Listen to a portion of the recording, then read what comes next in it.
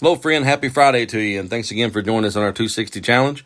1Peter chapter 4 today, and 1Peter 4, Peter gives us a strategy on forgiving people, and it's one of the most important lessons that we really need to learn as Christians and how to handle all of our relationships. He says in 1Peter 4 in verse number 8, he says, "And above all these, have fervent charity among yourselves, for charity shall cover the multitude of sins." The word charity there meaning love. When I'm hurt, I really have two choices. I have two choices to resolve that hurt, since not forgiving people is not an option for us as a Christian.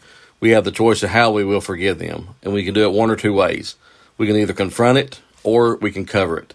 Remember this about forgiveness. We're told to base it on what God has done for us and not on what the other person has done to us. That means the other person's apology or lack thereof or admission of wrongdoing is not our motive. Our forgiveness from God has to be our motivation. And according to Ephesians 4:32, we forgive others because He has forgiven us. Peter wants us to cover the offense, and that fervent love is the prerequisite for that choice. You have to have it in order to be able to do that. We can't cover an offense because we don't want to confront it, but we have to cover it because we love that person and because we fervently love someone. To cover a hurt is very biblical. It's meaning that not everything that is hurtful has to be an offense. We don't have to address every little time someone hurts our feelings or we get offended. In fact, I think it's a real sign of maturity when people are able to just let certain things go. That's one quality that my dad had that I was always so admirable of. He was one of the most forgiving people ever, and he hardly ever got upset at anyone. And when he did, he was quick to forgive them. And most of the time, he would not even confront them. And now I realize it was because he had that fervent love. And man alive, what a great lesson we can learn, and what a great lesson we could teach to our children as well. But there's some things that I think God wants us to absorb in order to be able to show His mercy.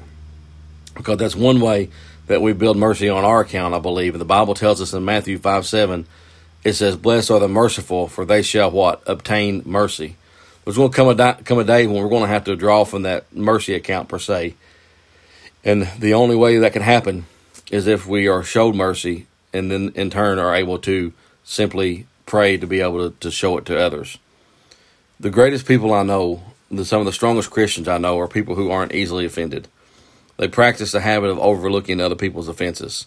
They sort of take the high road per se, and they give the offender the benefit of the doubt, and they simply move on.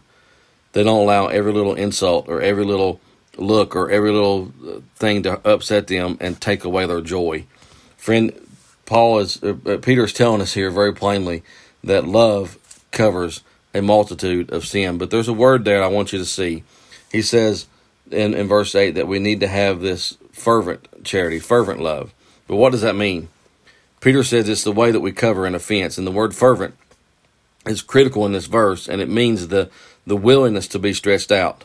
This kind of hurts me to say, and it might be kind of a little bit graphic, but it was referring to a torture rack, if you will. It was a machine that would stretch out the victims on a rack and pull them further than they were able to physically stretch. But fervent love stretches you beyond your normal capacity, and that's the picture he's trying to paint.